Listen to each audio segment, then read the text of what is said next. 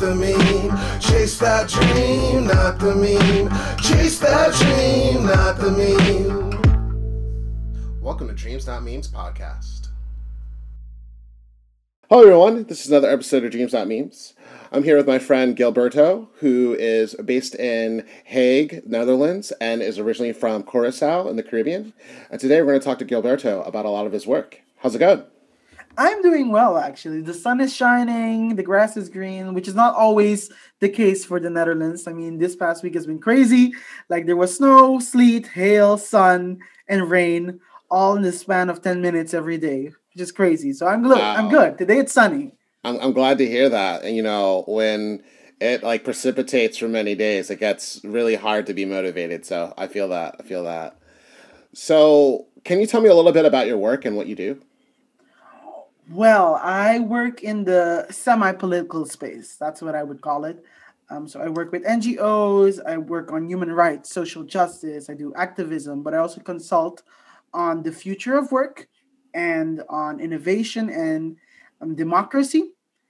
And I lead on multiple levels within my community. So I'm a global shaper for the World Economic Forum. I'm also connected to some organizations back in Curacao where I'm a project lead on innovation and the future of work. Gotcha. Inclusion. True. And I mean, can you tell me a little bit about what that means to you, about the future of work and inclusion, and what does that look like for you? I mean, for me, everything is about a just transition. So I think justice and equity is at the foundation of what I do. Like, how do you create a world where everybody not only feels at home, but has the ability to reach and create their full potential?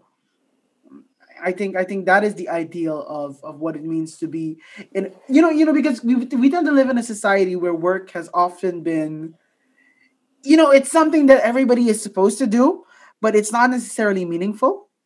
It's like, you just have to have a job because you have to have a job. But is your job also an extension of who you want to be, of who you are? And there's this society that is dependent on a large swath of people working jobs that are meaningless, that are draining, and that are destructive towards their own health, but also dehumanizing. And it does not really fill the full potential of who they want to be. If you're working in a factory every day, of course it'll pay the bills, but when you were a child, is that what you wanted to be? When I grow up, I want to work on an assembly line. I'm not sure that's the case. True. And I completely get what you're saying, because, like, your work is either something that you do every day and you could feel like using their words, the assembly line, that you're just part of a supply chain. And just part of a system that continues to grow and grow and grow and consume. But what does that really mean for you, the individual? Yeah. I mean, that's one of the most important things. Everything is interconnected. Everything is interconnected. And in that sense, our work is also connected to who we are. And not just work in the sense of, oh my gosh, yes, you have to work so you can survive. Because I think as a planet, we're way beyond that. Nobody actually has to work to survive. We have more than enough. True. And you're completely right about that, especially when speaking about, like, the world's billionaires and how they they're resource hoarders, like, without lack of a better word. So yeah. I completely get that. So can you tell me a little bit about what is it in your life that led you to getting involved in this topic and work? I mean, it's kind of interconnected with everything. So I've always been a political junkie. So even back when I was in elementary school, I was like 10 or something, and we would have major constitutional changes in my home country of Curacao, and then I will be discussing with the teachers in front of the class about a referendum and about autonomy, about self-governance. So it started very, very young. And when I went to middle school and to high school, I became involved in the student council, and I started, working on projects there. Ultimately led up to even getting meetings with the ministers of education on a project that we were doing. And it only escalated from there. In 2013, I graduated high school and I didn't know what I wanted to do. So I decided to take a gap year. I was like, okay, we're just gonna stay here and then we're gonna read. Like I read so many books. I read like hundreds of books, which was just crazy. And it pushed me also to take a step back and to reflect, what do I want to be? What is my purpose in life? And I always like to say, I create the conditions that allow others to change and become better. That is my purpose. And and when I paid attention to that, I was like, what do I want to do? And I decided I want to work in the political space. So I decided to go to the Netherlands to study public administration. And doing public administration, it really pushed me, because I came into the city of the Hague, and the city of the Hague is the international city of peace and justice. Mm-hmm. So the International Court of Justice is here, but the Dutch government is also here, and many many international NGOs and organizations. So I decided to go study at the University of Leiden, which has a campus in the city, and doing so, it really opened my eyes and myself up to a lot of opportunities that to make a difference. And it started basically with just a bit of supporting undocumented migrants Mm-hmm. in the city. So I worked for an organization that was called the World House, and doing so, I really got more in touch with actual policy issues and how it impacts the lives of people.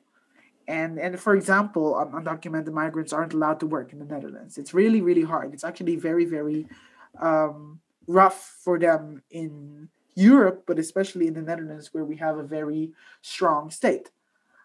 Next to that, I think it was in that period, a few years afterwards, that I launched my own startup helping refugees by bringing Dutch people and refugees together through food, by creating a pop up restaurant. And we participated. That was a school project, a university project, and we ended up winning like an award from the city council here in this city. So that was super cool.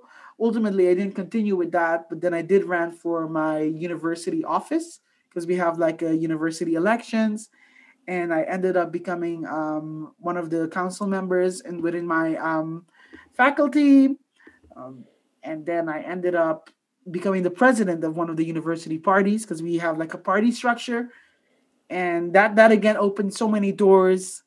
I ended up actually running for office here in the city. So for the municipal elections, we launched our own political party, and I got to lead that campaign, and I was the number one candidate for within that party. And it was such an interesting experience, because we did it in like such a short period of time. We just started from nothing, and we're like, okay, it's 3 months before the elections. Do you want to run? And I was like, sure, let's do that. And it's like being baptized into the unknown. Mm-hmm. I completely feel that, and let's learn more about this unknown that you've explored in your career on the next half of this podcast. Yeah.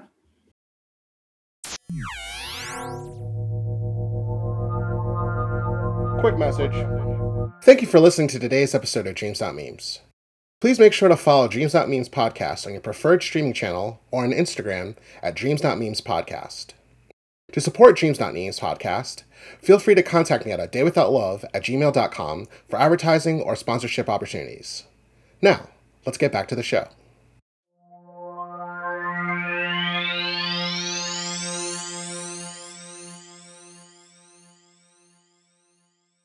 All right, now we're back. So, can you tell me a little bit about, navigating the unknown and how you've been able to advocate and work in the political space when wanting so many things that are being talked about in the workplace on a global level, but still haven't exactly been adapted? And what I mean by that is like, a lot of people are doing things around, empathizing and humanizing a workplace. Like, for example, a friend of mine named Kaya Lindsay runs a podcast called Warmly Pod, and her podcast is about like making conversations about vulnerability go to the front.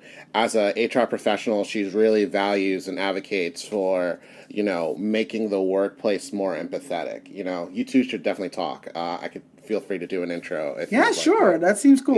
Yeah. And like, essentially, What is it like for you to navigate in your space when trying to get other people to buy in to like this concept?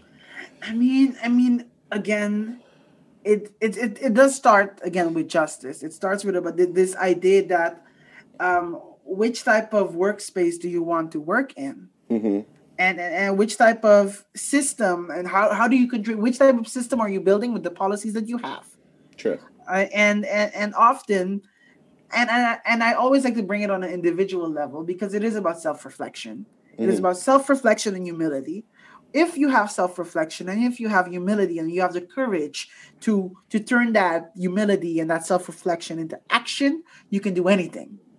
And often organizations don't have the courage because there is this inherent fear that if I do this, I will fail. If I do this, then I will not exist anymore. If I do this, the competition will get the best of me. And I think it requires that you have courage and confidence in also what you have to bring as an organization, but also the individuals that work for you, and or on a political level, the individuals that live in your city, the individuals that live in your country. Do I have faith in the potential that they have? That if we take another direction, if we are transparent and we're open and we invite people on this journey, that they will answer. Mm-hmm. And that's the same thing in corporate. Will people answer?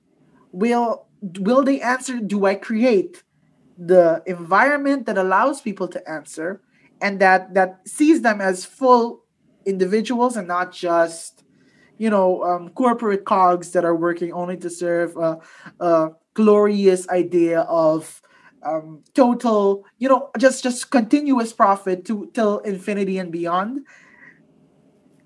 What do we want? True, true. No, that's completely real. And like, not to be cliche, but and I'm only saying cliche just because of the time that we're in. Do you think COVID has allowed, DEI and other professionals to start questioning how do we empathize more with employees on all levels? Yes and no. Mm-hmm. Yes, in the sense that it's inevitable now. You have to see it. Um, we used to live in a world where you could ignore the darkness. You Mm-hmm. could ignore people's pain, people's struggles because I can't see it. And therefore, it doesn't exist. I always like to say 2020 was 2020 vision. You saw Mm-hmm. clearly what is going on, you saw clearly what was hurting people. But seeing something clearly does not mean that we actually did something. True. It's nice to post like something on social media or invite someone to let's talk about feelings. That's great. It's important. It's necessary. It's needed even. But um, how does it connect to vacation time? How does it connect to parental leave? How does it connect to flexible work? How does it True. connect to like profit sharing with the community that you live in? Um, until we and that's a core question. The economic system obviously is not functioning. I mean, we see the fruits. We see the fruits of it, right? The dramatic inequality in the world, the injustice everywhere, racism, etc., colonialism, climate change, even COVID is a response towards our disconnected way of living, True. right? And recognizing that it means that we have to do something way different, way out of the outfield, and organizations obviously they can't do it alone. There is a need for a larger conversation that involves societal partners on a political level but also on a community level. Yet it's not being done. I mean there are certain initiatives that are coming called, for example, the Great Reset. I'm a member of the global shapers of the World Economic Forum myself. So there's some conversations that are being done. At the same time, they're not enough. They're not True. enough because they center um, corporate capital. The corporate Gains, yeah. capitalist the shareholders. That's who they center. And I'm not saying that all of them are bad people, but they don't know True. because they don't feel, and they don't feel, even when they see it they cannot feel because they cannot understand what it is like to have to serve and function in a world where all of your generational traumas and the societal injustices are all weaponized against you. That's so true. Because like it's almost like the marketing of activism. Like take last year for example. You know, last year a lot of unrest occurred that was racially driven, right?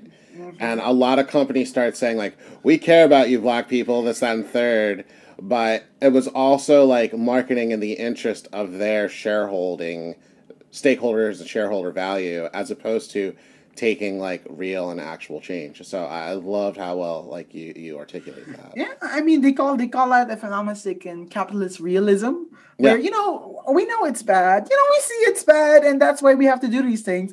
But it'll always only be performative, and it's Mm-hmm. not that the people's intentions are bad, because I think we tend to focus only and solely on specific intentions, which I think is problematic because um, I think most people in general want to do good, or at least they have the idea that they are doing good. But to be critical of yourself in a way that is loving, in a way that is holds yourself accountable, but also holds others accountable, is necessary to go to the next step. And doesn't mean that we have to be mean or that we have to break everybody down, but it does mean what do your policies actually mean for people of color? I mean, in the US, for example, what's the word? Redlining was a thing. Redlining um, sometimes still is a thing. And the way communities are built, which industries benefit. Look like if oil industries, want to build a pipeline and cross it over into Native American communities, that's shady. True. But oh yeah, Black Lives Matter, but it doesn't matter when it affects our pockets, or when it impacts in the indigenous communities that have been held down for years. Like we gotta get our money. True. Yeah, and I mean, and it's rooted in like gentrification and colonialism. And I've had a lot of conversations about like how that's been affected in America and out of America. And like, hold on, there's a siren. It's a great sound effect. Yeah. I mean, given the timing of what we're discussing, yeah. It is. It I is. just didn't want to keep talking, and everyone's like, "Wow, this is getting dark." But anyways, no, it's truly rooted in colonialism and gentrification, because like a lot of activists are saying things like, I am from Philadelphia, but I am on Algonquin land, or I'm on Lenape land, and I'm from South Jersey. And like, while that's cool that you're recognizing that and owning it, as a partial Native American, I always say, so what are you going to do about it? And we really need to talk about like how your empathy does not always match your action, and your value for vulnerability doesn't always value the way that you're going to interact with people.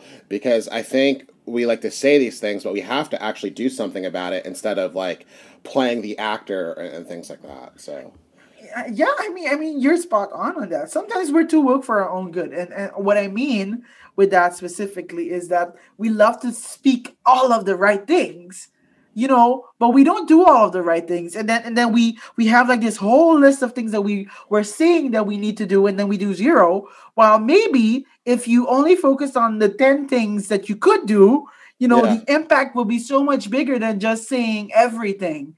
And that doesn't mean that all of those other things aren't relevant or needed or not needed. But what can you focus on? What do you care about in this moment that you can make a difference in? And you can elevate the voices of those who have the time and the urgency and the power to make a change in another area. We center ourselves as individuals so much in these discussions that, oh yeah, I do this and I do that, or I would say I say this and I say that, but do I really mean it? Do I even have the ability to mean it? true. No, and that's completely real. And like with that being said, like what do you think the future of work looks like, whether that's on a corporate or political perspective? Like, is it one where organizational leaders say what they mean instead of trying to create like this like covered up things where they don't do or say what they mean.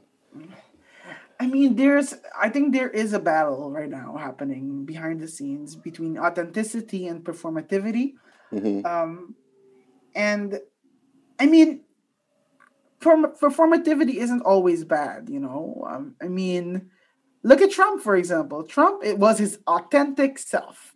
And Mm-hmm. his authentic self is toxic. Sure. So authentic does not mean great. You know, you can be authentically a horrible person. You can be authentically the worst version of yourself. We need to be authentically the best version of ourselves. And there's a battle because a lot of people are fearful, and our society that we live in is sensitive right now, and that's not necessarily a bad thing, but also not necessarily a good thing, right? Like I think there is this conversation to also be had about how we hold people accountable. Um so so so and I dislike the word cancel culture because I think it's problematic in and of itself, because it's always existed. You know, canceling has always existed, especially for people that have power. They could always cancel the poor people. They could always cancel people with less economic or racial opportunity. However, what we have now is a democratization of that, and that's good on the one hand because it means that power is being shared by more and Mm-hmm. more people. The negative side though is that because it is often performative, it is not done with accountability and humility. You know, am I doing what I'm demanding this other person to do? Right? Like sometimes we want to go guns blazing out, and sometimes it's needed for the record, but am I also guilty of what I'm accusing this person of? Often, that answer is yes. I'm also guilty of being problematic. I'm also guilty of doing all of those random things that I don't want this random celebrity to have done. If you go look back in your history and you go see all the problematic stuff you said or you've done, you'd be like, oopsies. I hope it doesn't get online. Um, so how do we hold people accountable with grace? And to come back to your question, you know, that also means that corporations have to, and politics in general has to come and realize, you know, that we have to hold ourselves accountable with grace.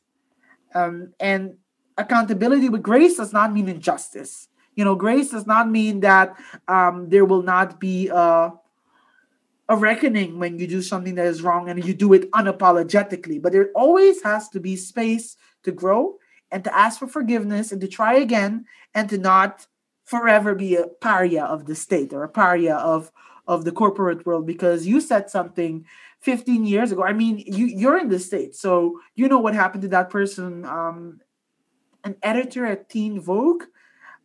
There was I know what you're talking about. Yeah, yeah, yeah. a whole drama, and I mean, like, she apologized a few years back, but there is this culture of harshness and puritanism, which is very, very interesting because it's very, very European.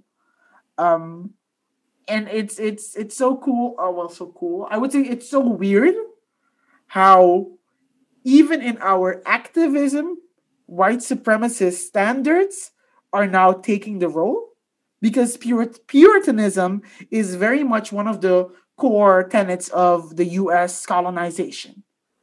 The creation of the United States goes hand in hand with puritanical standards that were imposed on them by people that came from the Mayflower, which, funnily enough, came from the Netherlands. Um, and now we're grabbing those standards and we're using it to hold people accountable. But I'm not sure. I'm not sure. What do you feel about this? I'm curious. No, no, no. Yeah, and I'm glad that you asked me. So I think from a mission level, I would like to see business, whether that means political business, whether that means nonprofit, et cetera, act on their mission as opposed to profit. Because I truly believe the biggest distortion of capitalism and consumerism is we don't act based on how we feel or what we value. We act based on what's going to let us survive, Yeah, or yeah, how yeah. much something costs. Because, like, how many friendships did you end because that person didn't have enough money to do what you wanted to do? Or how many relationships ended Mm, because, that person didn't have enough money, to pay the bills or whatever? Or they had too much, how many times did a job fire a person because they weren't making the company money, versus mm. we have the resources to change the role to maintain your employment here? There are times where you're going to lose a job because the job can't give you the resources needed. Yeah, That's a different topic. But yeah, when we tie, you know, everything to money and it distorts the value of a person, that's when we really destroy our understanding of relationships with people on a personal, as well as a political, as well as a corporate professional level. And I truly think the future of work should look like, how can we use our resources, knowledge, skills, abilities, and competencies to make each other better and break down those vulnerabilities, yeah, be empathetic, and things like that. So that's how I view the world. yeah. And given your work, I wanted to hear that. So. No, that's powerful. That's powerful. I mean, I always say the future of work is basically just the future of humanity. Mm-hmm. Because I don't see the separation, right? I think the separation sometimes it's like, oh no, now we're speaking about work, and then tomorrow we'll be speaking about climate, um, and then the day afterwards we'll be speaking about race.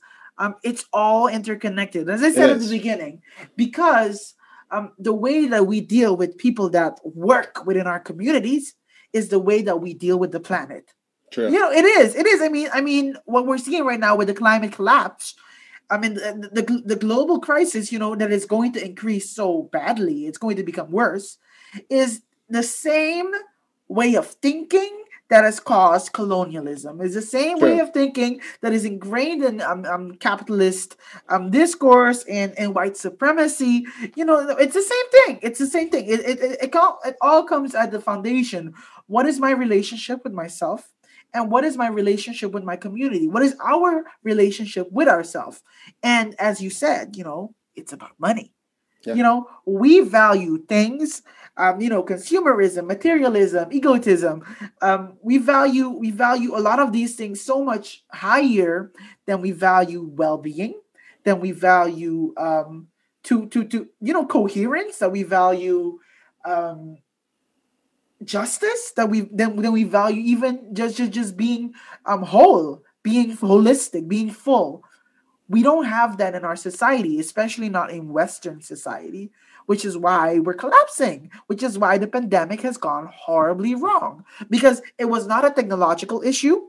If we had and I like to say this, we as human beings have grown incredibly on the levels of technology and capital and a lot of knowledge, but wisdom is has not grown. Social understanding and empathy has not grown. Our moral discourse and logical understanding of ourselves and how we care about others, the EQ, the emotional intelligence of people has not grown. And that tells you one of the core issues with our society is that we've only been focusing on what we can see, what we can feel, hear, touch, and not on what is unseen. What is unseen often has so much more power than what is seen, than what is visible, and we don't pay attention to that. True. COVID is literally that, right? Like, it was unseen. It was unseen. We didn't see it. Oh no, it's a myth or whatever. It's a hoax. And then suddenly you start seeing it. Suddenly now it impacts you, because what you ignore, what you repress, it will come back to haunt you. And if you don't choose to see your shadow will grow until it consumes you, which is what it almost did, which is what it is doing in some countries. And it's the same thing with our work environment here in the Netherlands right now. Tons of burnouts. Everybody's getting a burnout. Everybody's overworked, depression. It's not a surprise. It's not a surprise. If that's the way that you deal with yourself, you're so disconnected from yourself. You don't know your purpose. You don't know where you're going. You don't know why you're working. The people at work also don't know that. But we're just going to power through it because we got to continue working hard because um, at the end of the month, you got to get this amount of money because those metrics matter. That's such a powerful way to conclude and reflect because, like, you're right. Because behaviorally, how many of us, at least in the States, drink, do drugs, replace a partner with another partner, replace a job with another job, et cetera, keep running and running and running because we never actually took the time to make amends with our past, correct our own past mistakes. And, on an economic level, that's exactly what's happening with business. I think credit's the perfect example of that. The way credit works is, as long as you keep building debt, you don't have to deal with the reality of your broken balance, and then things fold and explode. And the same thing is true of our emotions. And I really like that you shared that. Like, you have to confront your own shadow. You have to confront your own problems because if you don't, then things are going to explode. So, like, to the capitalist, to the employer, to your stakeholders, you have to recognize what you're doing to other people. Otherwise, it's gonna swallow you whole and destroy Yeah. you. Yeah, and what we do to ourselves. Yeah, and what we do to ourselves. What we do to ourselves is we've internalized often and the conditioning of the systems that we live in. It's about success. What is success? Money. What is success? Fame. What is success? Power. And there's a and I always like to say this because it connects also to this idea of white supremacy. So white supremacy. When you dehumanize another, you dehumanize yourself. And when you dehumanize yourself, you also dehumanize others. If within me, I do not see that other person as human, my ability to connect with others is inhibited. And slowly but surely I become less and less connected with myself, so I become able to do so many different things that I wouldn't have been able to do before, so many evil things. And it connects also to this idea of evil, right? Like how can evil even exist within this world if we're all connected to ourselves and we're connected to our humanity, we would not be able to think of harming somebody else and dehumanizing them. But because we're all disconnected, or because we all choose to numb ourselves towards the pain of the other, and I mean the US, the Netherlands, Europe, we all do it. When there's another shooting, a mass shooting, we're like, oh well, it's crazy. When there's refugees drowning in the sea, oh well. When some people across the street that they're homeless, they ask you for money, you're like, no, go away. That is being dehumanizing. We're dehumanizing others. And obviously there's a larger conversation to be had about homelessness and how it happens, but as a society we've chosen that those things are okay. We've chosen that suffering for a group of people living in the global south is okay as long as we're comfortable. And COVID-19 is the chickens coming home to roost. It is because if I've this is what we've been sowing for ages, and I would even say that the last 100 years has definitely been the it's definitely been the consequences of global policy, of global domineering and colonialism and imperialism, even something like the Holocaust. Because the Holocaust isn't new, right? Like, it's the same mindset that was implemented on indigenous people.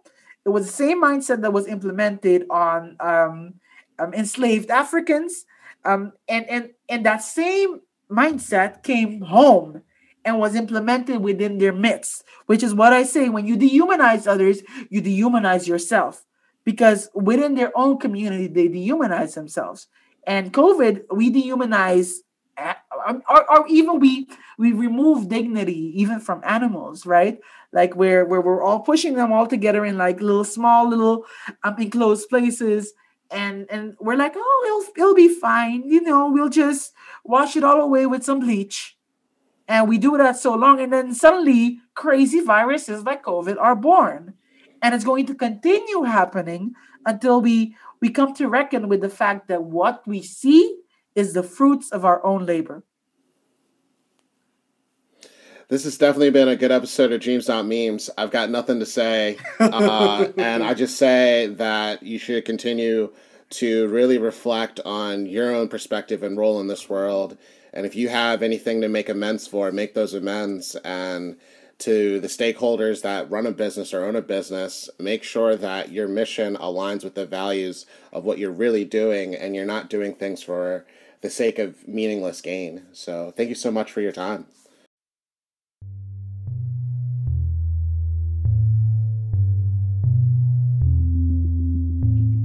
Hi, this is Brian from A Day Without Love. Thank you for listening to Dreams Not Memes.